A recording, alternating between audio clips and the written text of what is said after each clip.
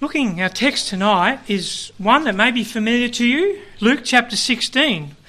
And it's at the second half of that chapter we'll be looking at, where we're looking at the rich man and Lazarus. And I've called it tonight the reality of hell, incorporating points of the doctrine of eternal judgment. But I'll go there myself and I'll read that. We'll read that and then we'll pray. And then we'll just get set up here.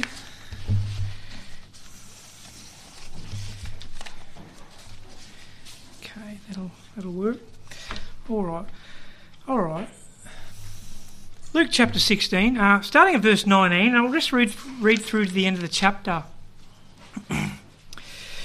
There was a certain rich man which was clothed in purple and fine linen, and fed sumptuously every day. And there was a certain beggar named Lazarus, which was laid at his gate full of sores, and desiring to be fed with the crumbs which fell from the rich man's table. Moreover, the dogs came and licked his sores. And it came to pass that the beggar died and was carried by the angels into Abraham's bosom. The rich man also died and was buried. And in hell he lifted up his eyes, being in torments, and seeth Abraham afar off, and Lazarus in his bosom. And he cried and said, Father Abraham, have mercy on me, and send Lazarus, that he may dip the tip of his finger in water, and cool my tongue, for I am tormented in this flame. But Abraham said, Son, rememberest thou in thy lifetime receivest thy good things, and likewise Lazarus evil things? But now he is comforted, and thou art tormented. And beside all this, between us and you there is a great gulf fixed, so that they which would pass from hence to you cannot, neither can they pass to us that would come from thence. Then he said, I pray thee therefore, Father, that thou wouldest send him to my father's house. For I have 5 brethren, that he may testify unto them, lest they also come into this place of torment. Abraham saith unto him, They have Moses and the prophets, let them hear them. And he said, Nay, Father Abraham, but if one went unto them from the dead, they will repent. And he said unto him, If they hear not Moses and the prophets, neither will they be persuaded, though one rose from the dead. Let's pray to the Lord. Our loving Father God in heaven, we thank you for this evening, Lord. The way you have providenced in each of our lives to be able to be here tonight. We thank you for the freedom. Thank you for the health, Lord. And that reminds us, as those who can't be with us because of ill health or ailments, Lord, we pray you'll minister to their needs tonight, Lord. Comfort them spiritually, Lord, and that they can be encouraged physically, Lord, even in their sickness and trials, Lord. We do pray for each one, and as we've been praying through the prayer requests, Lord, for those that are not with us tonight. And Lord, we thank you and pray for the Victorian believers that come across each week and at this time they can't, Lord, and minister to them and their children, Lord, and just in the fellowship we can have through the media, Lord, the streaming, Lord. And we pray that you'll bless that as the word goes forth. We pray with power through your Spirit, Lord. And we just thank you for our Lord Jesus Christ. And Lord, we just pray that he will be preeminent in what we look at tonight, and that he will be, your Son will be glorified, Lord, as there is only one mediator between man and God, the man Christ Jesus, the Lord Jesus Christ, Lord. And Father, we just thank you that we have salvation through him. We have eternal life. We have hope. We have the joy and the peace, Lord, that comforts our hearts tonight, Lord, as we are able to look clearly and orderly through your word, and pray your Spirit will guide me and bless me in these words, that it'll be as your inspired word proclaimed originally, Lord. We can seek to dig into the deep truths and just see what it is you're saying to us tonight, we pray. So we thank you for this ability, this opportunity, and your power. May your name be magnified. In Jesus' name we pray, Lord God. Amen. All right. The reality of hell. And we've just read what is probably the most detailed description of the reality of hell in Scripture in a short piece here. And this story is not like the other parables we read in the Gospels. And I just want to state a few obvious reasons why I sort of mention this and come to a conclusion. And the obvious reason is that in any other parable that Jesus ever told, he never gave proper names of individuals. And we have nouns of names in this story. We have Lazarus, which we read. We have Abraham, and we have Moses. And secondly, neither of the two accounts, we didn't read the first one in the start of chapter 16, but in this whole chapter, neither of the two accounts in this chapter of Luke is called a parable either by the Lord Jesus or Luke. And so just some things there. But, all right, let's concede for the sake of argument, because that can tie us up a lot these days, that because there is a clear message here in that for the sake of argument that this is a parable, right? As a lot of people do call it that, and writers. But what is a parable? A parable is an earthly story with a heavenly meaning.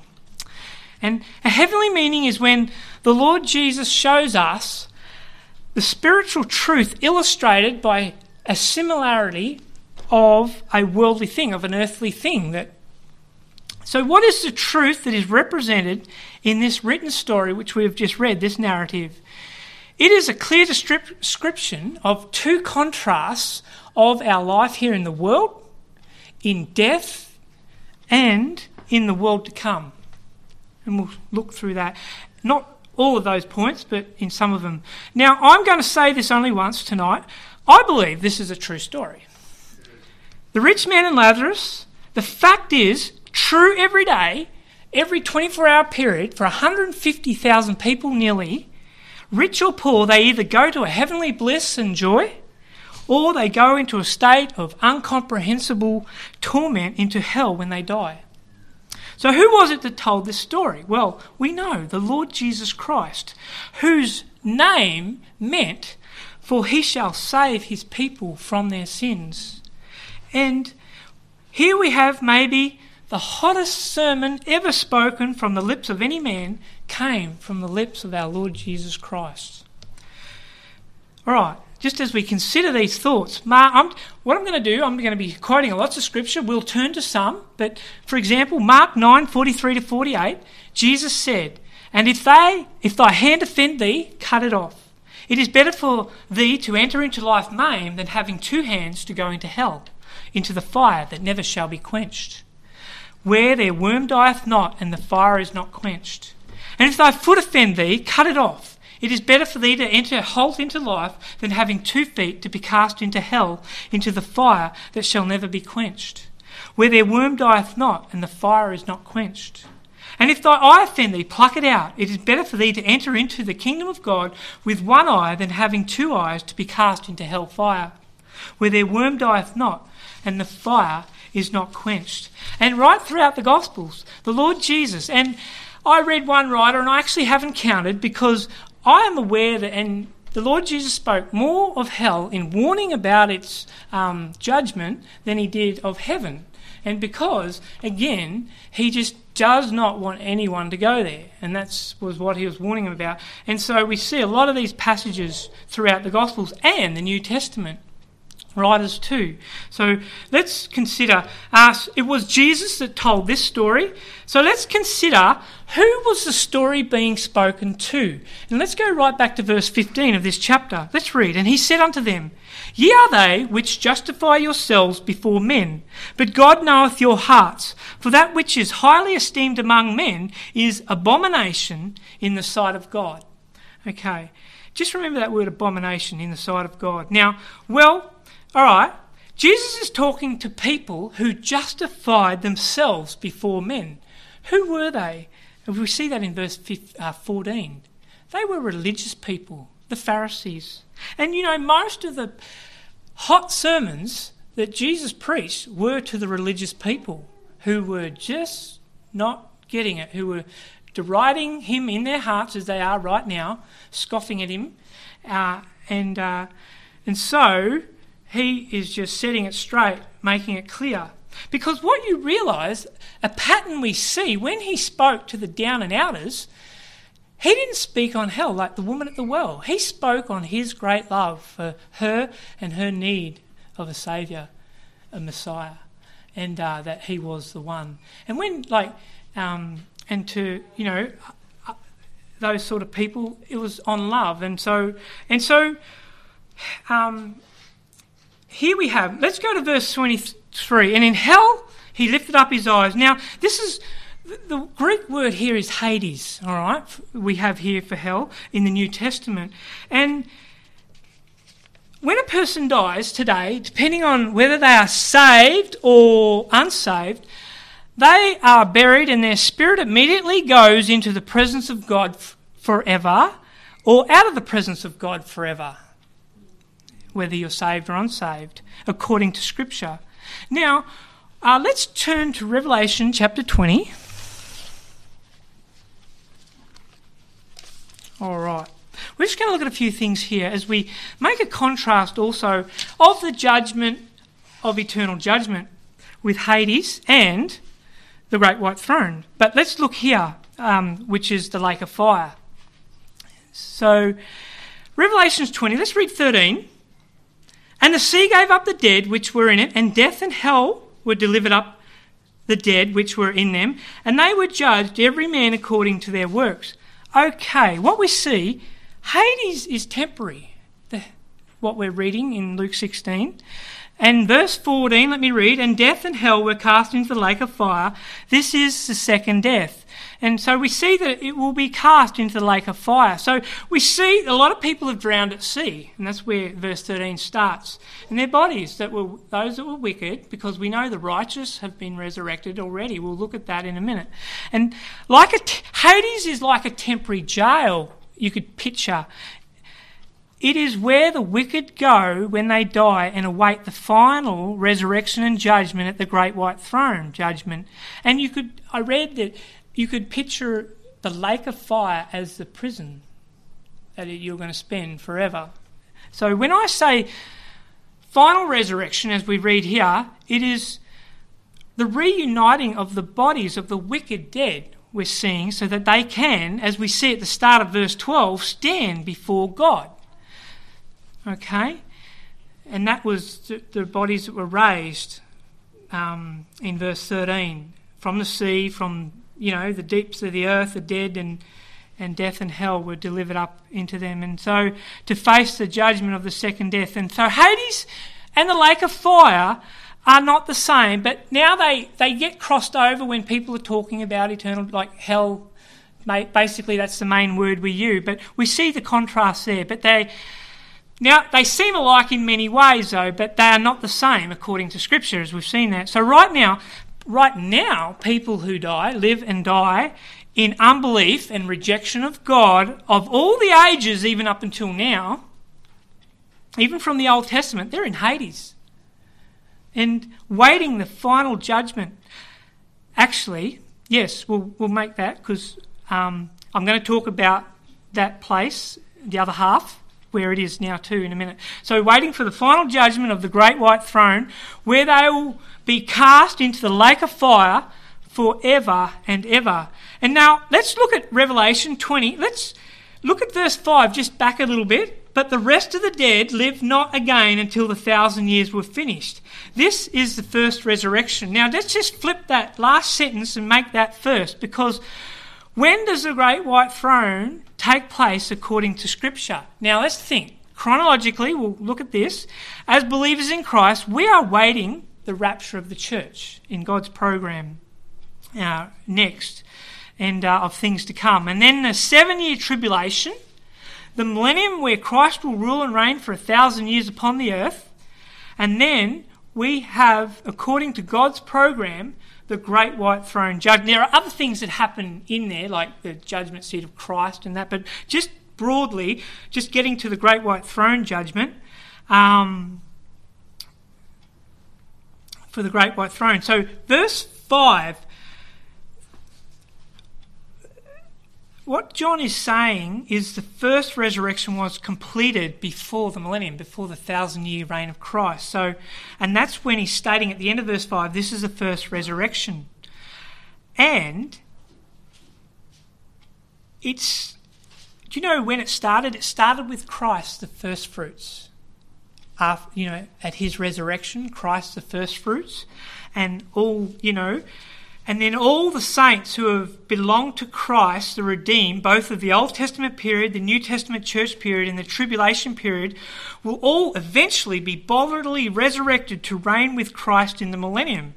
And so it is, the first resurrection is complete, and then this is the first resurrection at the end of 5. And then the start of 5, I'll read it again, but the rest of the dead, the wicked dead, live not again until the 1,000 years were over, until after the millennium. This is where they come before the great white throne judgment. That's the way I see it. And I want to just add something. I'm going to come back and talk about this a bit more as we get it into a bit of perspective, because Scripture proves that there is no general resurrection, all right, by this, as we compare the Scripture, in which the saved and the unsaved are raised together. It's not scriptural. And then, they're separated to their final destiny. This is actually false teaching, because what does the Word of God say? Verse 6, "Blessed and holy is he that hath part in the first resurrection," which is before the millennium. "On such the second death has no power, but they shall be priests of God and of Christ, and shall reign with him 1,000 years." And we know a great majority of that reuniting will be at the rapture for Christians, the New Testament, but that's what we're looking forward to. And then there'll be a remnant in the tribulation, and then there'll be the first resurrection will be complete.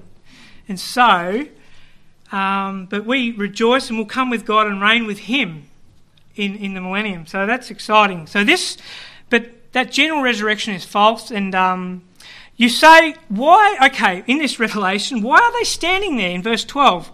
Well, in Hades, the suffering seems to be distinguished. Hades, the suffering, there is great torment, because that torment in what we read in Luke 16 is condition of unspeakable misery, right? It's the start of your eternal judgment. And because God is not there. And so it's distinguished by the physical and mental torments we read in the text that we did, and we're going to look more closely at that when we get to the message. We're just introducing this now. We'll get to the first point. However, they are standing there. The wicked dead now that are all resurrected are standing there to receive their degree of punishment in the lake of fire. So read some scripture that talk about this principle of this degree of punishment in the judgment of condemnation more clearly. So Psalms 62:12, "Also unto thee, O Lord, belongeth mercy, for thou renderest to every man according to his work." Jeremiah 17:10, "I, the Lord, search the heart, I try the reins, even to give every man according to his ways and according to the fruit of his doings." And as we'll go to the New Testament, and the Lord Jesus and the apostles spoke about this degree of judgment of the unrepentant in great warning them. And so let's go to Matthew.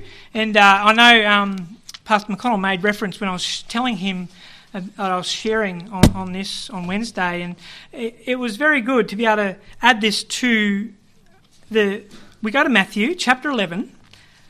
I'm turning there, verse 20 to 24. And I'm going to read that. "Then began," this is the Lord Jesus, "to upbraid the cities wherein most of his mighty works were done, because they repented not.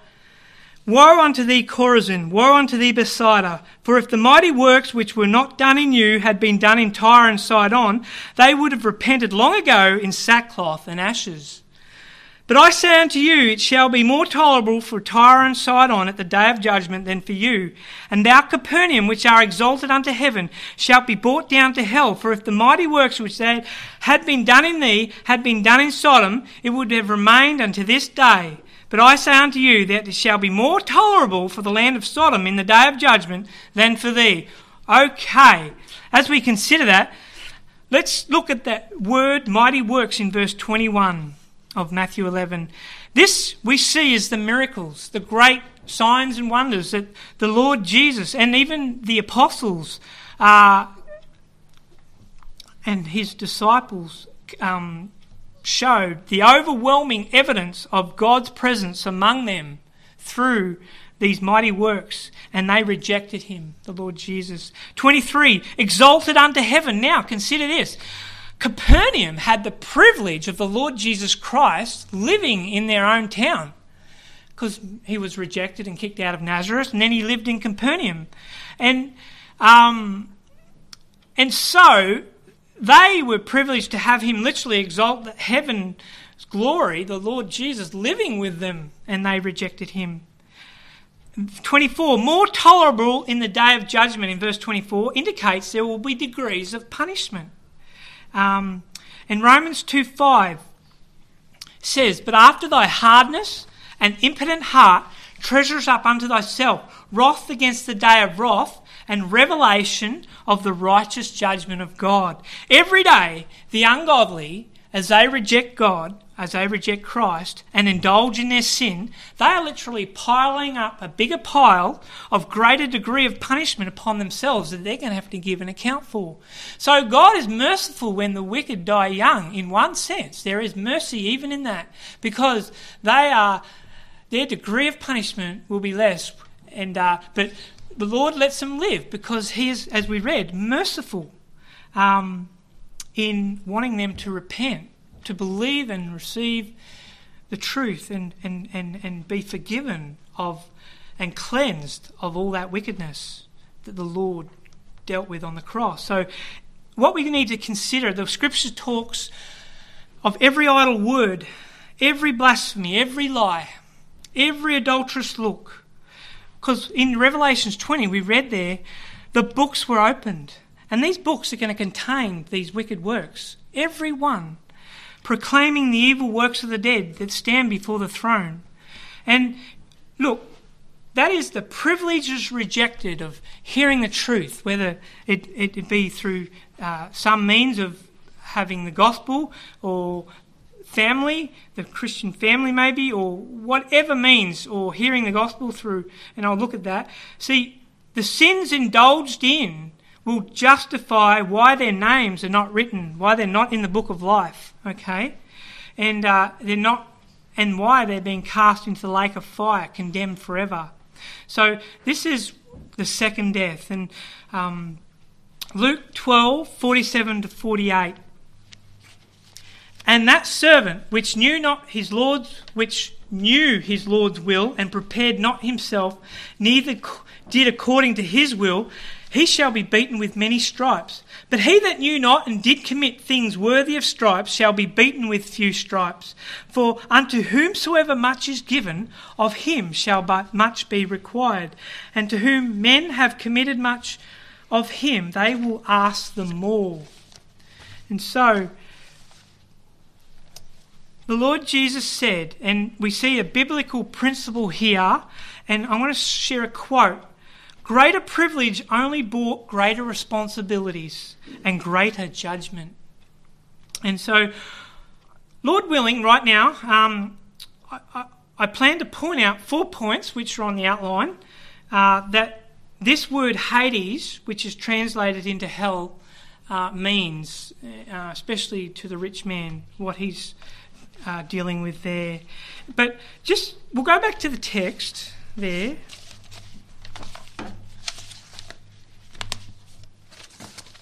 Okay. Just to clarify before we should look at the first point a little bit more, from our Lord's description here in the text, this was described, this account is given before his actual death and resurrection on the cross. So this is where I want to explain a bit about Hades, the two parts. And we know it had two sections. A paradise portion called Abraham's bosom.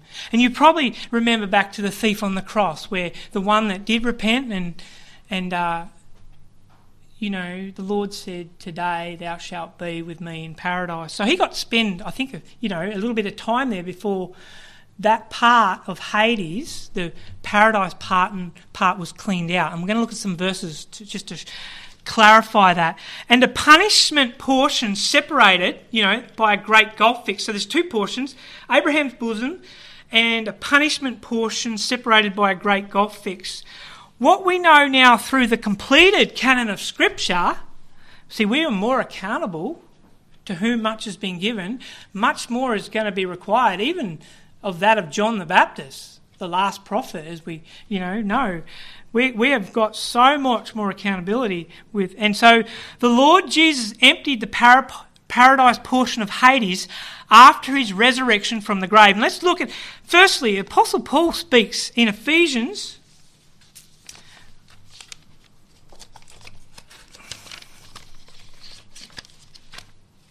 Okay. Chapter 4, verse 9 to 10. He says, now that he ascended, what is it? Chapter 4, verse 9 and 10. But that he also descended first into the lower parts of the earth. He that descended is the same also that ascended up far above all heavens, that he might fill all things. This will become more clear as we read these other verses. Let's read John 20. The Lord Jesus is speaking to Mary Magdalene. She was looking to see him, his body, after his death. And she was in the garden there. And Jesus saith unto her, she thought he was the gardener. But anyway, in that context, in verse 17 of John chapter 20, Jesus saith unto her, touch me not, for I am not yet ascended to my Father, but go to my brethren and say unto them, I ascend to my Father and your Father, and to my God and your God. We're seeing the saints in paradise, in Abraham's bosom, after his resurrection. He's got to go there and say, look, you're coming back with me to the Father in heaven. And Matthew 27, 52, 53. Matthew 27, 52, 53. Do you know, after Jesus died, in this account of Matthew 27, the graves were open, because there was a great earthquake after he died, and the graves were open, and many bodies of the saints which slept arose. All right, but when did they arise? The next verse, 53. And came out of the graves after his resurrection, and went into the holy city, and we know, appeared unto many. Many, not all of them, wouldn't have accommodated. Jerusalem would have. Some were able to go, and then we understand that, they're in heaven now because the Apostle Paul says paradise is now in the presence of God. Let's go to 2 Corinthians chapter 12, verse 1 to 4. And when Jesus ascended, they all ascended with him. That's how, some would have went maybe before because there was only some in Jerusalem, not all of them. 12 verses 1 to 4. It is not, and I love Paul's humility here, it is not expedient for me doubtless to glory. I will come to visions and revelations of the Lord. I knew a man in Christ above 14 years ago, whether in the body I cannot tell, or whether out of the body I cannot tell. God knoweth, such as one caught up to the third heaven, where God is. And I knew such a man, whether in the body or out of the body, I cannot tell, God knoweth.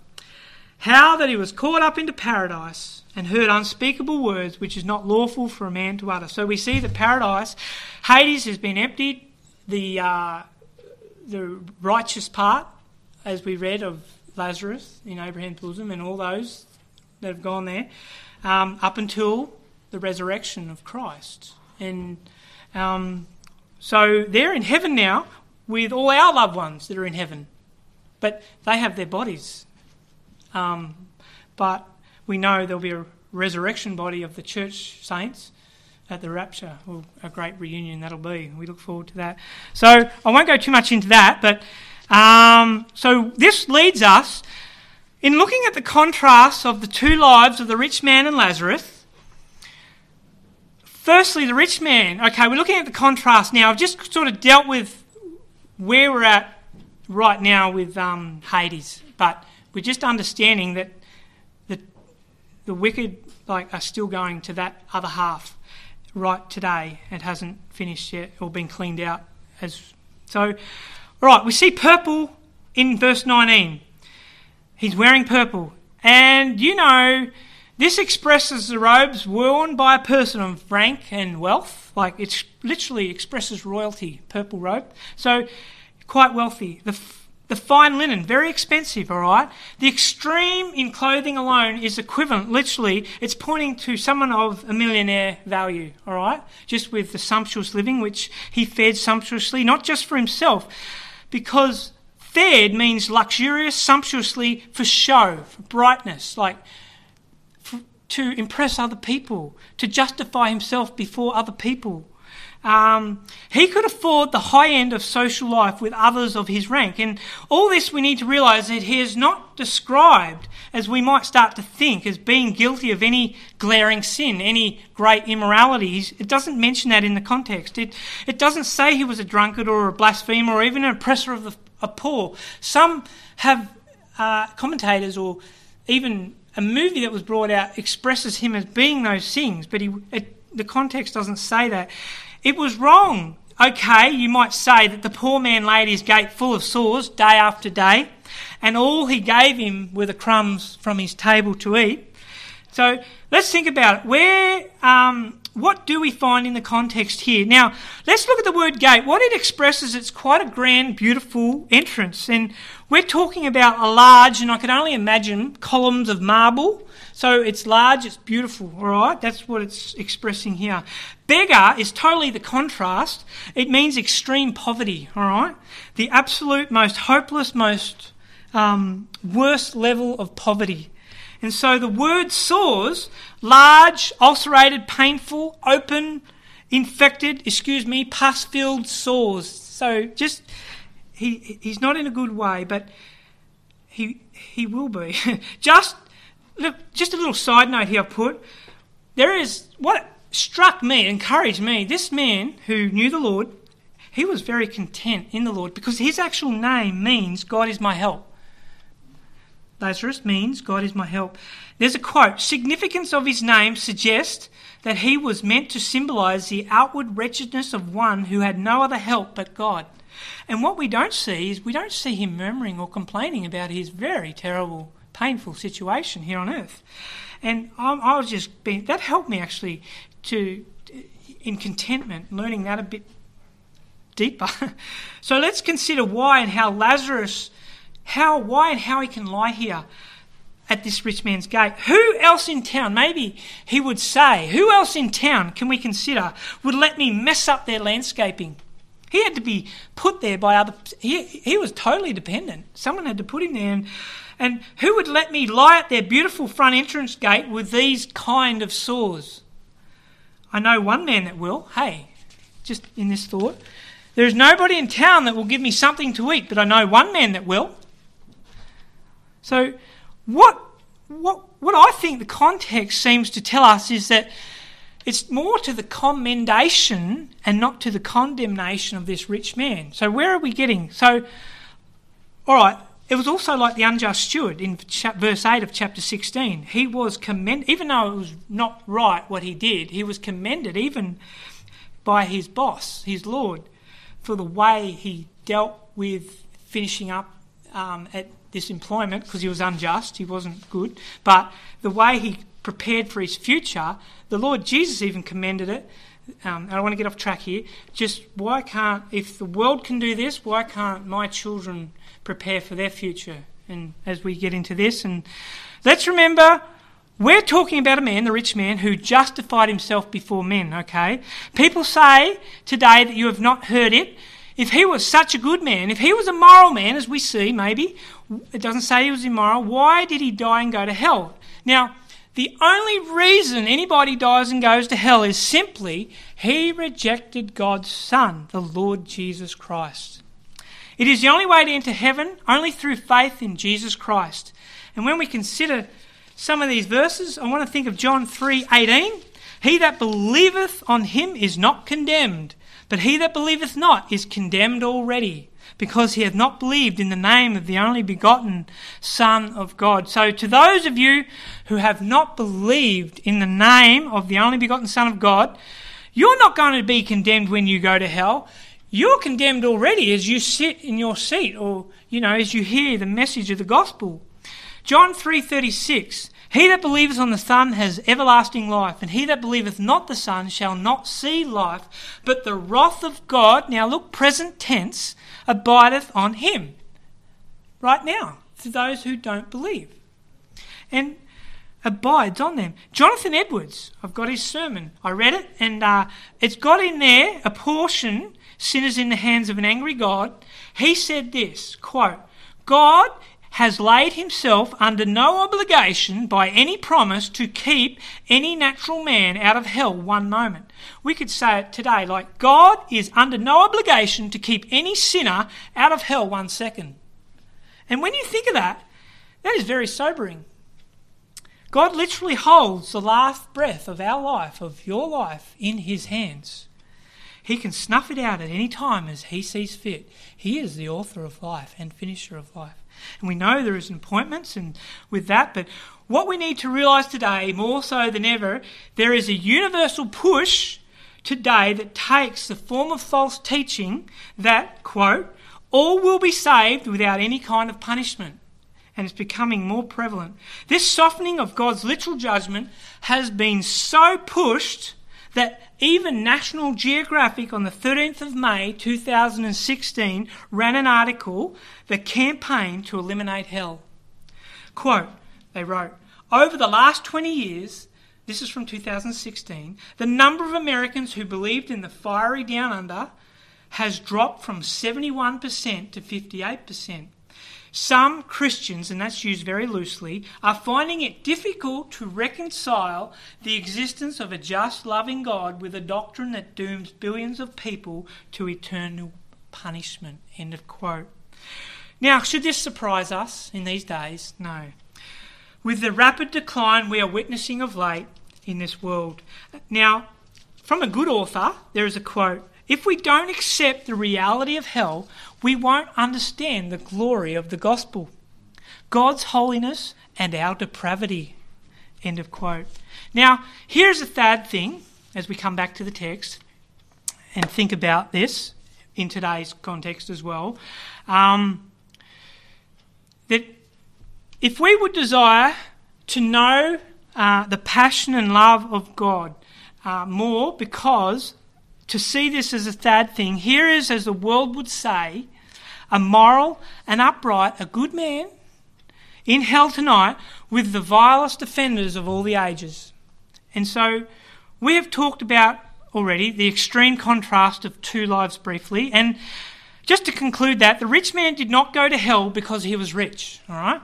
Lazarus did not go to Abraham's bosom because he was poor. Multitudes of rich people are in heaven. Abraham was rich. There are multitudes of poor people in hell.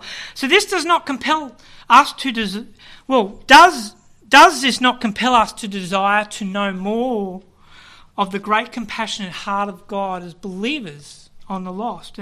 Being compelled by those multitudes, even now, of those damned souls below that are screaming out in their torments. The Word of God gives us these categories who are filling up hell at a rapid rate each day. Can we just quickly go to Revelation 21:8? As we look, I heard someone say this is the phone book of hell, but I'll just call it categories. Verse 8 of Revelation 21, but the fearful, the unbelieving, and the abominable, and murderers, and whoremongers, and sorcerers, and all idolaters and all liars shall have their part in the lake which burneth with fire and brimstone, which is the second death. Okay, what is the fearful? That's the young person who lives under the domination of the peer group, afraid to get saved, afraid he is going to get laughed at by the peer group.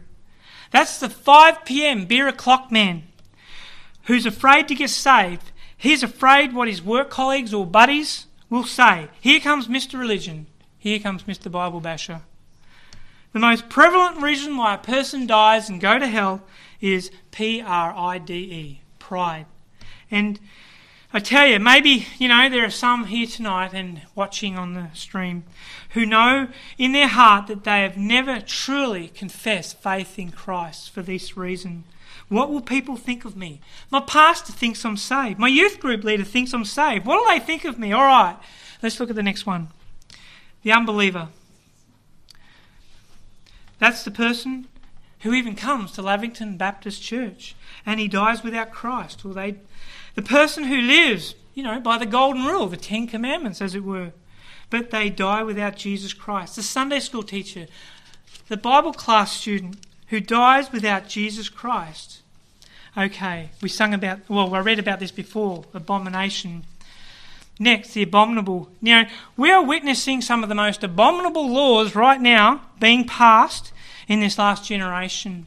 Just wicked, and they're getting worse. And the legalisation of sodomy and sodomite marriages, the abomination, and just what's happening to children because of that, and in those situations, and just even hearing today, just wanting to change words because of these things and abominations,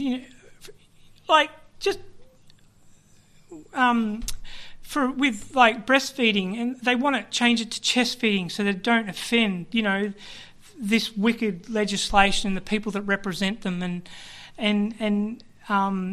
there's worse things than that. Just taking away mother and father and all this, and just changing it with person, and it's the. And all those involved in these, and then the wicked, and what this creates, and the crimes against children, and through social media, the predators, and just the vulnerable, the wicked crimes done by individuals that we only heard occasionally might have happened overseas in the bigger populated areas of wickedness. And now it's very close to home. See, consider that. Would you move into a community knowing that George Pell was your next door neighbour, or any of those, are like that, abominable practices, people? And, but what we need to realise is here next door is the moral unbeliever. Right next door there might be the Kim Jong-un, and as we read murderers, we know he's a murderer and an idolater with his nation, making them worship him and his family. And so they are in that category as well. And anyone who does anything to replace God is an idolater. Anything that takes you away from God is idolatry, we know. But what about the Saddam Husseins or the George Pell likes? We're just the abominable. You go down the block a bit, and there's the sorcerer. We have the whoremongers and sorcerers, and that's where we get our English word pharmacy, which is pharmacia, drugs. And so what we're seeing down the block is a person screaming for a shot of heroin. Down a bit next to him is a man on a bad acid trip. And right in the midst of these is that good person again, that moral unbeliever. So what we're pointing to is, look, God doesn't want anyone to go to hell. He doesn't want you to go to hell, and you don't want to go there either. And so he's warned us so much and described those that go there. And see, hell is a place for sinners. And hell is a place of suffering. Number 2, 23, back in our text, to 28. And at the end, we read that, but you'll see the word torment in each of those verses, 23 to 28. He's crying out, have mercy on me because of the torment. And in this flame in verse 24, and tormented in 25, and then again down in 28. And this word speaks of definite pain or continuous torture. Now, people today are refusing to believe this. See, the Seventh-day Adventists preach that one day hell is going to burn up and cease to be. Like there will be some kind of restoration after a period of punishment. And that's what people want to believe. There's a short, period of imprisonment and then parole and then you're out. Or some people teach hell is total annihilation, so that they're justifying you won't feel anything or experience anything because there's nothing. Jesus did not say that. Do you know we can prove the eternality of hell solely on the basis of the word eternal and the word eternity and everlasting? Because those words, for example, like eternal God in 1 Timothy 1:17, I'm going to read this out quickly. Now unto him, 1 Timothy 1:17, the King eternal, immortal, invisible, the only wise God, be honour and glory forever and ever. Amen. So God is eternal. And that word is also the same Greek word for eternal life in John 3:15, that whosoever believeth on him should not perish but have eternal life. And then we have 16 that says it again. And then eternal judgment has the same Greek word for eternal in Hebrews 6:2, of the doctrine of baptism and of laying on of hands and of the resurrection of the dead and of eternal judgment. And that describes no ending, this word eternal. And if one is temporary, if God is, if judgment, what people are trying to say, is not eternal, then God is not eternal. And what they're doing is calling God a liar. So if one is temporary, the others have to be also. So you can't with the same word. So hell, people who say hell is not forever are literally calling God a liar. And God cannot lie, we know that. And Psalms 90 verse 2, before the mountains were brought forth, or ever thou hast formed the world, even from everlasting to everlasting, thou art God. God is eternal, hell is eternal, because God is eternal. And so something you have probably noticed in hearing and preaching, maybe of this text or reading before, is every sense that this man has in life, we're going to look at quickly, he's got in hell. See, some people argue that Hades' judgment before the lake of fire is a disembodied spirit, because our bodies are buried in the grave and they decompose, and our soul, our spirit, goes to be with the Lord or separated from God forever in eternal judgment. And they say only his spirit suffers because his body is still in the grave, waiting the final resurrection. Okay, but let's look at some points here. Remember I read Mark 9:43 to 48 just at the first reading? 2 hands in hell. Hades. There, it says in hell he lifted up his eyes. There's a sense of sight. Being in torments, he's got the sense of feeling. And he seeth his eyes again, verse 24. He seeth, there he lifted up his eyes and seeth. He's got emotion because he cried and said to Abraham in verse 24. And he's got the sense of speech at the end of 24 because he talks, cool my tongue. He's got the sense of taste because he says, I am tormented and, I want Lazarus to come and give me water. There's a sense of feeling again. And Abraham said, because Abraham said, and so he's listening to Abraham, he's got the sense of hearing. So, all right, let's look at this. Let's look at 2 Corinthians chapter 5, verse 1. For we know, it says, that if our earthly house, our body, of this tabernacle were dissolved, this is talking as believers, we have, and this is in the present tense, a building of God, a house not made with hands, eternal in the heavens. Okay. All right. It seems we have a clear answer. It seems looking at these scriptures, we have some form, and I'm just going to say intermediately, like an intermediate body. I'm not saying it's like I don't understand, I don't have the answer to explain. What I'm just picturing here, and I'm going to awaiting the resurrection. So just hear me out to finish this. If we look at some other examples like Peter, James and John, who went up, we heard about the Transfiguration this morning, they went up to the Mount of Transfiguration, and who did they see on the Mount of Transfiguration? Elijah and Moses. Okay, we know that Elijah went to heaven without dying, and he had a recognisable body before. But Moses died, and God buried him on Mount Nebo. All right, before the Lord Jesus was resurrected, and he had a recognisable body on the Mount of Transfiguration. That's just a thought. Okay. Remember, in this life, this man was very wealthy, all right? And we'll continue on with that thought in a minute. All right. The scene changes and he dies and goes to hell. What does he ask for, all right? Verse 24b.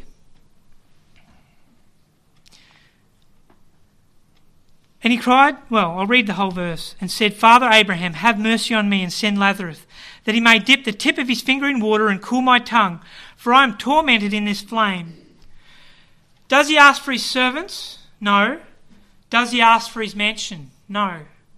Does he ask for a drop of water? What we realise, it's a whole lot less than a drop of water. Because if you put your finger in the water and you pull it back, it's just the wetness of your finger. And it is a whole less than having a whole drop of water. And, here's the interesting thing. There's a multi-millionaire in hell tonight, at this very moment, screaming for a very skerrick amount of water. And he'll never get it.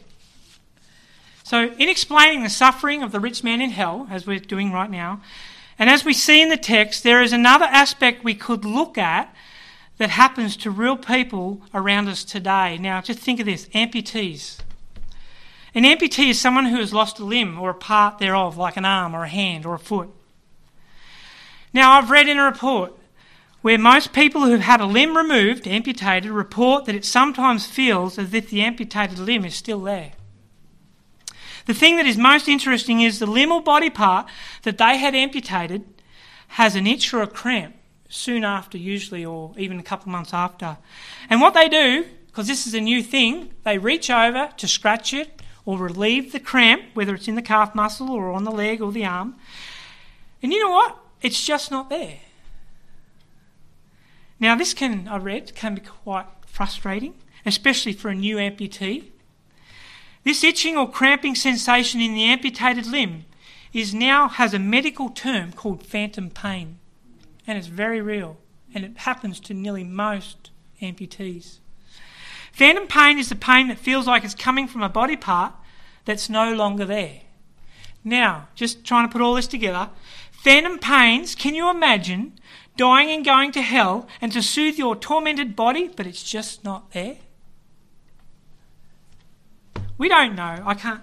It's just when people argue that, there's the fact that he's going through all those senses and and they've done more study in it too, and they think it's something to do with the brain and the spinal cord, telling your brain that those body parts are still there, and your soul in heaven, God, or in hell, it's working in your soul that pain is real and there, and you're suffering as if you had your whole body, which we know is in the grave, waiting for the resurrection. So, all right, hell, number 3. We've looked at hell as a place for sinners. Hell is a place of suffering. Hell is a place of sorrow. Wow, look at the time. Okay. Matthew 13, 41 and 42.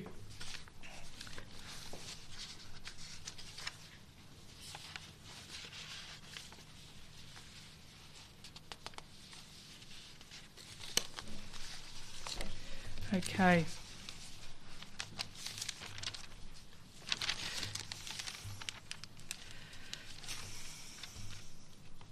The Son of Man shall, 13, 41 and 42.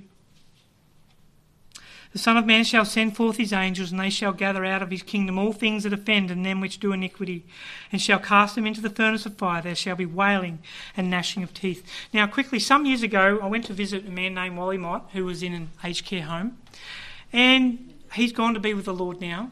But something I just remember from walking down the hallways from other rooms was hearing some of the weird screams and cries that came from them, from other people there. And when you're not used to these, those things stick in your mind. And so can you imagine going to a place where the screams of the damned ascend from the depths of hell and they have no rest day or night, a place of sorrow?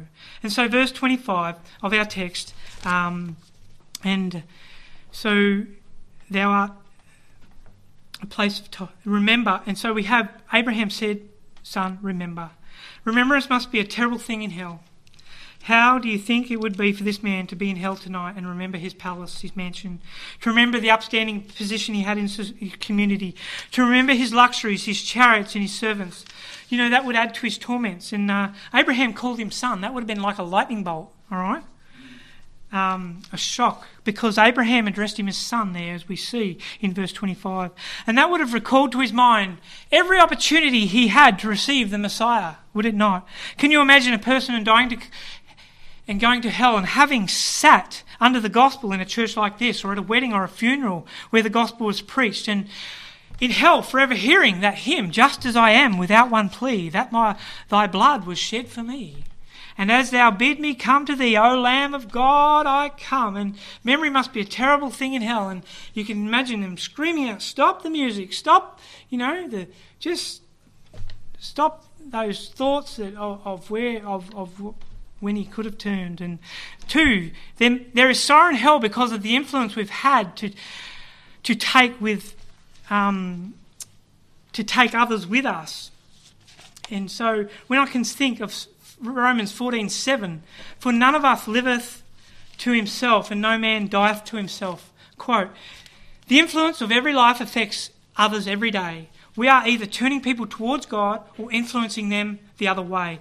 A man may as well try to shake off his shadow as to free himself from this responsibility. And we see there with his brothers, he had 5 brothers, so there were 6 boys, and he was maybe the oldest, and the influence that he realised that he had on them, that, hang on, my influence is going to bring them to this same place of torment. And so he tried to argue with Abraham about that, and yet to no avail, because there's no witnessing in hell, or from without, or, there's a great gulf fix. No one can come or go. It's finished. And so so when we think of that, we, as parents, we have seen sometimes how our older children can set the example for other children, and they can be motivated in a right way or a wrong way, and so looks like as he died, his 5 younger brothers were going to die. That's what he was very concerned about. What a tragedy. And this is more sorrow and guilt of a bad influence. 3, the sorrow in hell because it's a place of darkness. Quickly, 2 Peter 2:17, it's the midst of darkness. Jude 13, it's the blackness of darkness forever. Matthew 8:12, it's outer darkness. Somebody says, how in the world can there be fire in hell and be a place of darkness? Well, some of the hottest flames from clean fuels like propane or alcohol, even here on this earth, burn mainly into a carbon dioxide and even a water vapour, which are invisible. A very hot flame firefighters cannot see. They need thermometers to see where the heat is. And even they carry torches on their uniform. If you have a look at a picture, firefighters have torches and they go, it's dark in there. And so these are little arguments that a lot of people, just to try and diverge from the reality of hell. 4, hell is a place of separation.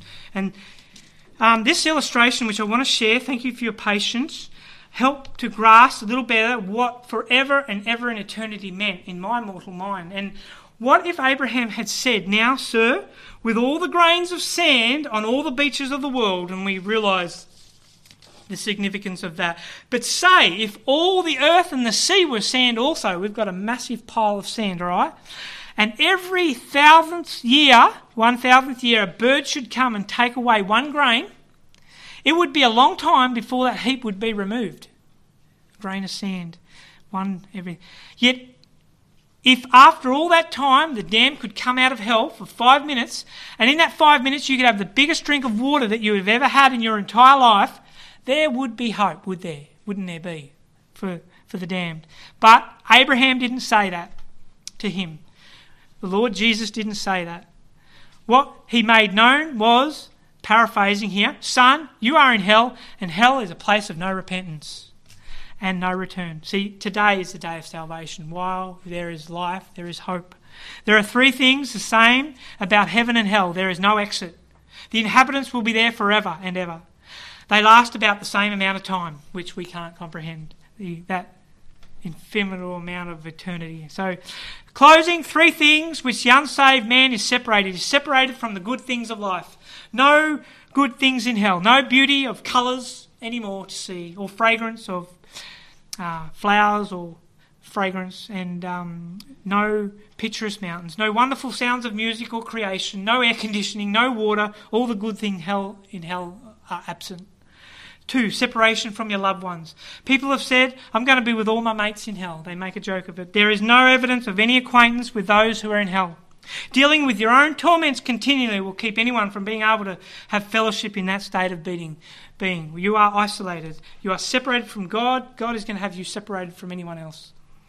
And so in that thought, separated from your loved ones. So no grandparent will be able to take their grandchildren on their lap. No mother will be able to clutch her little baby in her arms. And just to note, there are many in this church who have loved ones, and we have prayer requests sometimes, and we know they're family members who are not saved yet or who are not even interested in the gospel, and they have great concern for them, and yet you, praise the Lord, keep faithfully praying, and we need to be praying with you and as a church. And just thinking, Sandy McGuinness from Mount Morgan in Queensland was saved at 100 years old. It's found in the Bushman's Guide, that testimony. He had a godly wife whom he ill-treated, that I believe faithfully prayed the Lord would save him, this drunkard, most hopeless case of a man. And he lived to 100. She had long gone to be with the Lord, but in answer to prayer, God had got a hold of old Sandy's heart through his marvellous grace and patience. And also George Mueller had an unsaved brother who he prayed for, we know, over 50 years. And then it was reported that after George Mueller had gone to be with the Lord, his brother became to Christ. While there's life, there's hope. So separation from God. Number 3, Revelation 22:5 says, and there shall be no night there, and they need no candle, neither light of the sun, for the Lord God giveth them light, and they shall reign for ever and ever. And so God is not there, because in heaven we read there will be no need of the sun, moon or stars, as we just read. Jesus is the light of the new city, Jerusalem. New heaven and new earth. Can we understand why hell is out of darkness? Because the light of the world, the Lord Jesus Christ, is not there. The worst thing about hell will be separation from God and his love forever and ever. And just concluding that, I really thank you for your patience. In this short but graphic story, it points out the terribleness of suffering in hell. The Lord Jesus teaches us the terrible end of those who live only for the gratification of their own sinful and selfish desires. And we have the Pharisees to thank for that, and in him using that, because that's how they were living and that's how they were condemned. And it has been said, earth is our probation, like a trial period for the next life. The teaching of Scripture show us the life we live on earth determines our eternal status. So let's remember the contrast. Heaven or hell, there's only 2 places. The Lord Jesus Christ or the devil, there is only one Saviour. Repent now and believe. And the cross is where Jesus suffered and died, and that's where he paid the penalty of all our wicked works before we were saved. And we don't have to give an account and stand there before God at the great white throne judgment, because that works, the wicked works in those books, have been dealt with at the cross. And so praise the Lord for Hebrews 9:27. And as it is appointed unto man once to die, but after this the judgment. Father, we thank you for this word, this very graphic, detailed description of the reality of the suffering of eternal punishment. We thank you that we can believe it to be real. Lord, it is as literal as we stand here, Lord, and there are people there now screaming in torment and weeping and wailing and gnashing of teeth. And may their cries stir our hearts, we pray, as we seek to determine not to want to let anyone else go there, Lord. That is our obedience to you in the Great Commission, to teach people how to turn from their sin and wicked ways, how to be, Lord, freed from this condemnation. Lord, we pray and thank you now as we sing Just As I Am. Lord, we ask these things in Jesus' name.